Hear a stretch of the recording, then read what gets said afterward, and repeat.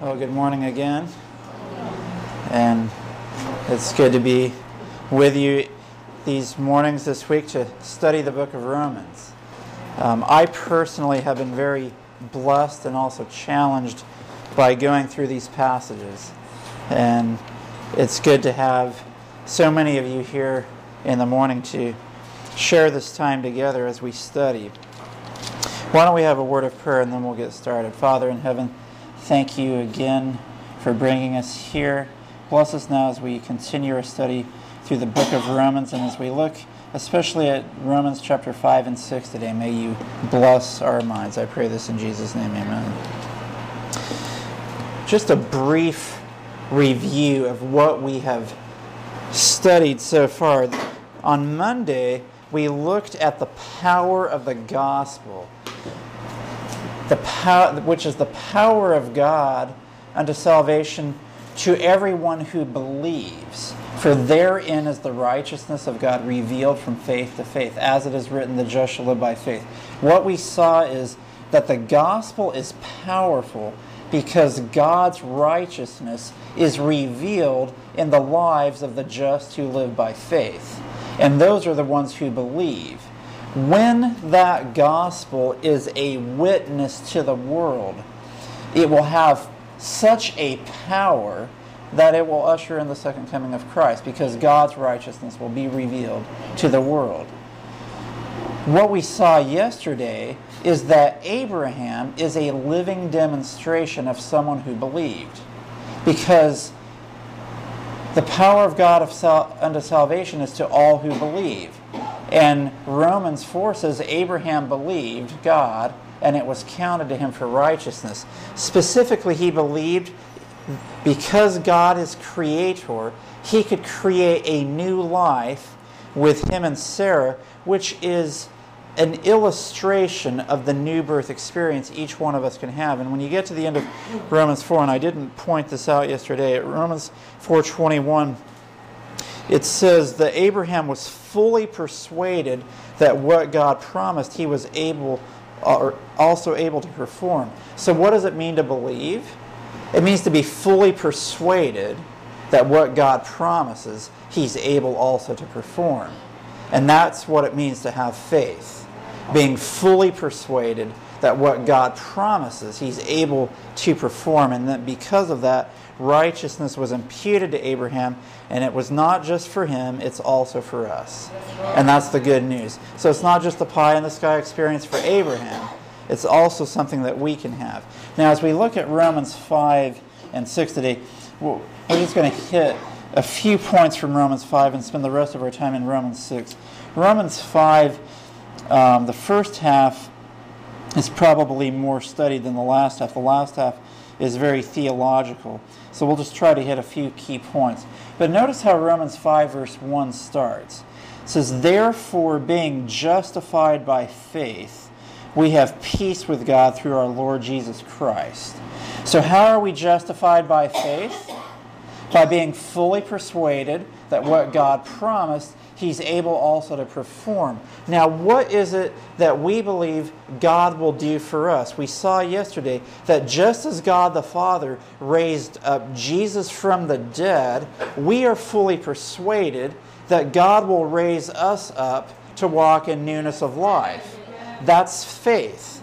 And that's a justified experience. That's justification by faith. When we have that experience, we have peace with God.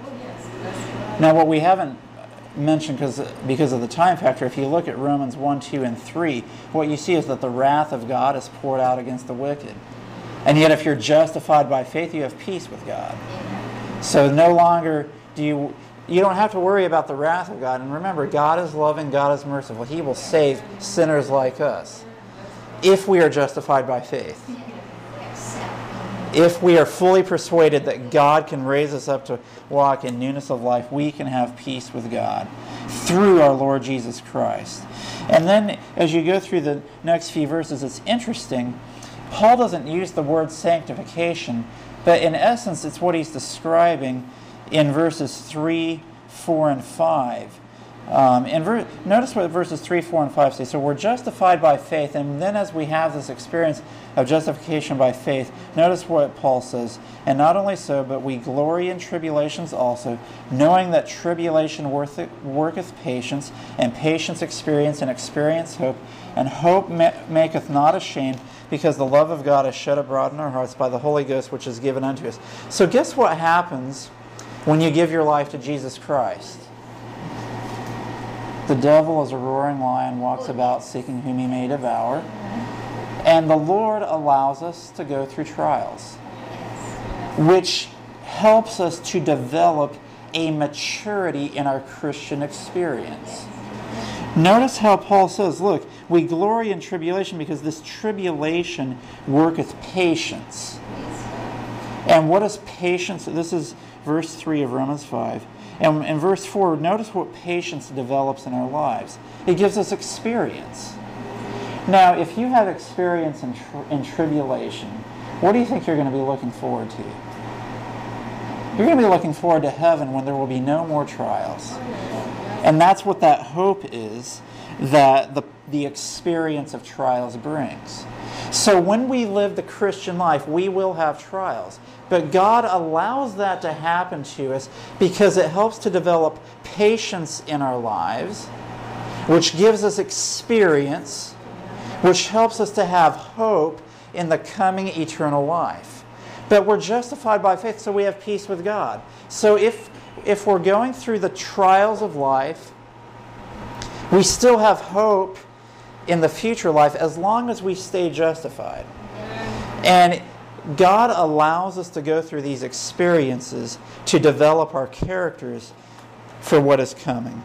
And so that's the beginning part of Romans 5. So as we're justified by faith, we go through the experience of sanctification, which a lot of times people try to separate justification and sanctification from each other. And theologically speaking, you can make an argument that yes, they are different. Justification is imputed righteousness. Sanctification is imparted righteousness. However, if you study Scripture, sanctification is merely evidence that you're justified. So if you're not living a sanctified life, you're not justified. Because what we saw yesterday is, and what we're going to see, is that to be justified means to be dead to sin. So let's continue on here.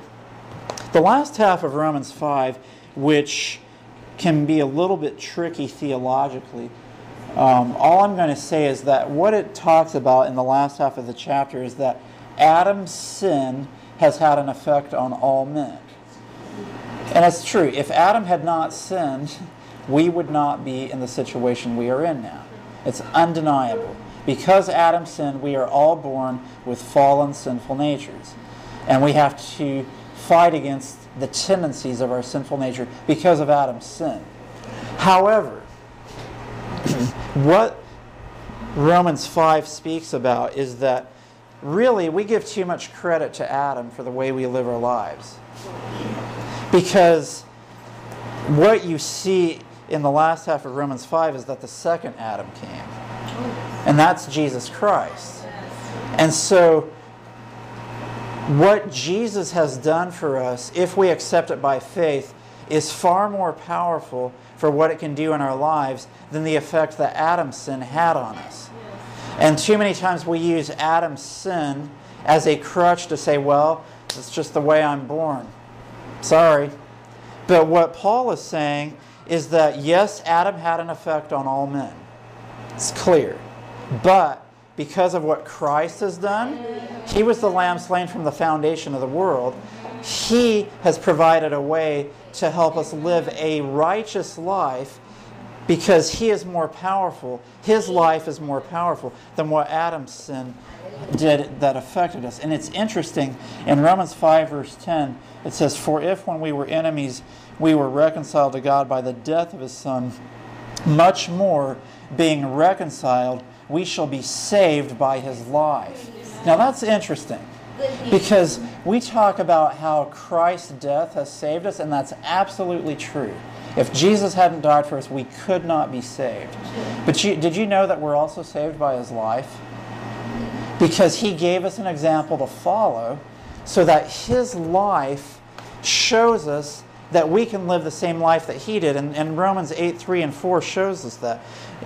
Romans 8:3 and 4 says, "For what the law could not do, in that it was weak through the flesh, God sending his own Son in the likeness of sinful flesh, and for sin condemned sin in the flesh." Why? That the righteousness of the law might be fulfilled in us, who walk not after the flesh, but after the Spirit. So how are we saved by Christ's life? Well, because Christ came in the likeness of sinful flesh, his righteousness can be fulfilled in our lives if we walk after the Spirit, not after the flesh. So not only are we saved by his death, we're saved by his life. That's powerful. And so, yes, Adam has had an effect on all of us. We've all sinned and come short of the glory of God. We've all chosen to sin and follow what Adam did. But Christ has lived a sinless life, making it possible for us to live his righteous life here on this earth. When you get to the end of Romans 5, starting in verse 20, it says, "Moreover, the law entered that the offense might abound." And all that's saying is that, look, the law points out sin. When Adam sinned, the law entered and said, you are under condemnation because you sinned. That's all Paul is saying. And Paul gets very technical and theological, but in simple language, when it says the law entered that the offense might abound, all Paul is saying is that when Adam sinned, the law was there to say, you are under condemnation, you must die. But notice what he says, "But where sin abounded, grace did much more abound." And you know what a lot of Christians do with that verse? They say, hey, where sin abounded, grace did much more abound. The more we sin, the more grace we receive. And you know, Paul actually condemns that. He already condemned that in Romans 3, where he says, starting in verse 6, verse 7, "For if the truth of God hath more abounded through my lie unto his glory, why yet am I also judged as a sinner?" And notice verse 8, "And not rather as we be slanderously reported, and as some affirm that we say, let us do evil that good may come, whose damnation is just." People were saying, even based on what Paul was saying back when he was alive, hey, where sin abounded, grace did much more abound. The more we sin, the more of God's grace we'll receive. And Paul is saying, if you teach that, you're in big trouble. Because notice what he's saying is, where sin abounded, grace did much more abound. But notice the point in verse 21, that as sin hath reigned unto death, and we know this, the wages of sin is death, that as sin hath reigned unto death, even so might grace reign. So there's a reign of sin and there's a reign of grace. What's the reign of sin? It's death. Well, what's the reign of grace? Notice what Paul says. The reign of grace is that grace reigns through righteousness unto eternal life by Jesus Christ our Lord. So what's grace about? It's about the righteousness of Jesus Christ. And when we have the righteousness of Jesus Christ through his grace, we receive eternal life. Now that's the good news of the gospel. Now notice what Paul says then, starting in verse 1 of chapter 6. So people read this and they say, wow, where sin abounds, grace much more abounds, and grace reigns to eternal life. So wow, the more I sin, the more grace I receive, and that means I'll have eternal life. And that's very flawed logic. But I've heard people say this. So I'm not saying something that I'm just making up. People today actually believe that. Notice what Romans 6 verse 1 says. And there were not chapter demarcations when Paul wrote this. So this is a direct continuation of thought in verse 1. Romans 6, I believe, is one of the most powerful chapters in all of Scripture. And I would encourage you to go back and study this more. But notice what Paul says. What shall we say then? Shall we continue in sin that grace may abound? Because he just said, where sin abounded, grace did much more abound. But now he's saying, shall we continue in sin that grace may abound? Notice what he says, God forbid. How shall we that are dead to sin live any longer therein? Now notice what Paul is saying is, we are dead to sin. If you are dead to sin, you don't keep sinning. And we talked about this yesterday. Let's just say somebody dies. And I mean, this is kind of crude to think about, but if you think about it this way, someone dies, and then someone comes up to the dead person, starts kicking them, beating them, punching them. That dead person does not respond. And when we are dead to sin, we don't respond to the pulls of sin. Sure, we may be tempted, but remember, Christ was tempted in all points like as we are, yet without sin. We do not have to give in to sin. Notice what Paul says here, continuing. God forbid, how shall we that are dead to sin live any longer therein? Did you know that when you are justified by faith, you're dead to sin? I'm going to prove that here. Continuing on, verse 3, know ye not that so many of us as were baptized into Jesus Christ were baptized into his death? Therefore we are buried with him by baptism into death, that like as Christ was raised up from the dead by the glory of the Father, even so we also should walk in newness of life. Remember what we talked about from Romans 4? Righteousness will be imputed to us if we believe in God who raised up Jesus from the dead. And if we believe that he can raise us up to walk in newness of life, we receive justification by faith. Notice what, the next few verses are very powerful. Notice what Paul says starting in verse 5. For if we have been planted together in the likeness of his death, we shall be also in the likeness of his resurrection. Now, how did Jesus die? How did Jesus die? He was crucified on the cross. And Paul is saying, if we have been planted together in the likeness of his death, we will be raised up the same way he was. Now, it's interesting, just in passing, in John chapter 12, Jesus speaks in verses 23 and 24 about how he will die. John chapter 12, verses 23 and 24. Here we read, and Jesus answers them, saying, the hour is come that the Son of Man should be glorified. How will he be glorified? Verse 24. Verily, verily, I say unto you, except a corn of wheat fall into the ground and die, it abideth alone. But if it die, it bringeth forth much fruit. Do you know what that verse is saying? Jesus is saying, because I will die on the cross, I will bring forth much fruit. And Paul is saying, if we are planted together in the likeness of his death, we will be in the likeness of his resurrection. And Jesus is saying, when I die, I will bring forth much fruit. And do you realize that a seed that is planted bears the fruit of the likeness of the seed that was planted? So Jesus is the seed that was planted. We are planted together in the likeness of his death.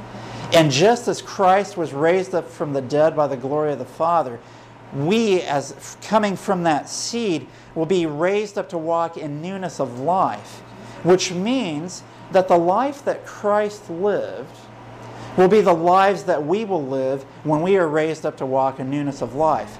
Because when he died, he's the seed that was planted that brings forth fruit. If you plant a seed of corn, what you get is the likeness of the seed of corn, the same likeness. So if we have been planted together in the likeness of his death, which means to be crucified with Christ, we shall be also in the likeness of his resurrection. And verse 6 proves this point. Knowing this, that our old man is crucified with him, that the body of sin might be destroyed, that henceforth we should not serve sin. You know what our big problem is? So many times we say, I accept Jesus as my Savior, but we let the old man stay alive. So we're not dead to sin, because we're not crucified with Christ. And so we have a knowledge of Christ, but we don't live his life because we allow the old man of sin to still reign in our lives. We don't let him be crucified because we like him just enough. Now, most of him we don't like. 98% of the old man is a big pain in our lives. But that 2% really helps us out.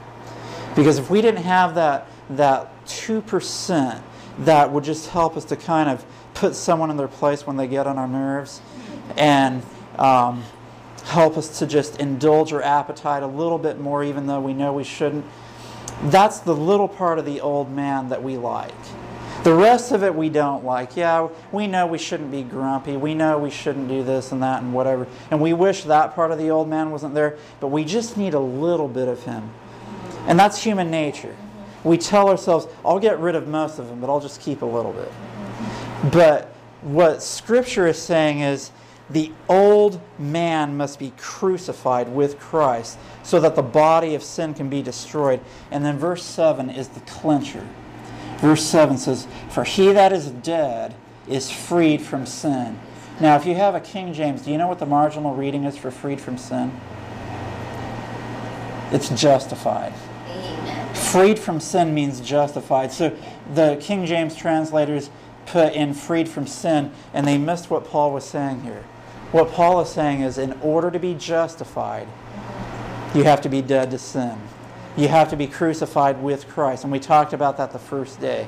So many people go around thinking, misunderstanding that they're actually justified by faith when they haven't crucified the old man of sin, and so they really don't have justification by faith. Because justification by faith is being dead to sin so that we can be raised up to walk in newness of life and live Christ's life on this earth. And that's what it means when it says the just shall live by faith. We live by the faith of Jesus Christ. We live His life here on this earth. And in the interest of time, I'll need to wrap up here. But what we're going to do, we're going to continue on with Romans 7 tomorrow. But the last couple of points I want to show you is starting in verse 8. "Now if we be dead with Christ," that means we've been crucified with Him, which means we are justified, "we believe that we shall also live with Him." So we live a new life with Christ. Now notice what this life is that Paul describes. "Knowing that Christ being raised from the dead dieth no more, death hath no more dominion over Him." Do you realize Christ doesn't keep coming down from heaven and dying again on Calvary over and over and over again? When the power of the Father raised Him up from the dead, Christ is never going to die again. That was it. Death has no more dominion over Him. Verse 10, "For in that He died unto sin once, but in that He liveth unto God." And then this is the most amazing concept in Scripture, found here in Romans 6. "Likewise reckon ye also yourselves to be dead indeed unto sin, but alive unto God through Jesus Christ our Lord." This is where saving faith is required. We must be fully persuaded that God has raised us up to live a new life that is dead to sin, and that He will be able to perform what He has promised. That is righteousness by faith. And then notice what Paul says in verse 12. "Let not sin therefore reign in your mortal body, that you should obey it in the lust thereof. Neither yield ye your members as instruments of unrighteousness unto sin, but yield yourselves unto God as those that are alive from the dead, and your members as instruments of righteousness unto God." And notice verse 14. "For sin shall not have dominion over you, for ye are not under the law, but under grace." Look, death does not have dominion over Christ. He doesn't die anymore. If you are dead to sin, sin does not have dominion over you, and by comparison, you don't sin anymore. Now, it is true that if any man sin, we have an advocate, and we can confess, and He will forgive us our sins. But remember, that's plan B in God's plan of salvation. Plan A, He says, "My little children, I write unto you that you sin not." That's 1 John 2. "And if any man sin, we have an advocate." But the first point is, "I write unto you that you sin not." Plan B is, well, if you do sin, you can be forgiven. But that's plan B. God is looking for people who will stay dead to sin, who will not allow sin to have dominion over them, who are not under the condemnation under the law, but who are under the power of grace, who are dead to sin. And this is where I'll stop today. The rest of the chapter talks about being either servants to sin or servants to righteousness. We'll talk about that a little bit more tomorrow as we get into the concept of Romans 7, which is actually one of the most misunderstood chapters in the Christian church. And we're going to look at it from a biblical standpoint tomorrow to see what Paul is really talking about. So why don't we have a closing prayer, and we will wrap up. Father in heaven, thank You for this day. Thank You for the message of Romans, that we can be justified by faith, that we can be dead to sin, raised up to walk in newness of life. Thank You for the power that You've given to us. May we accept it. May we be fully persuaded. May we follow You so that we can have a justified life by faith. Be with us now as we go throughout our work today here at the hospital. May you bless us as we touch the lives of the people we interact with. This is my prayer in Jesus' name. Amen.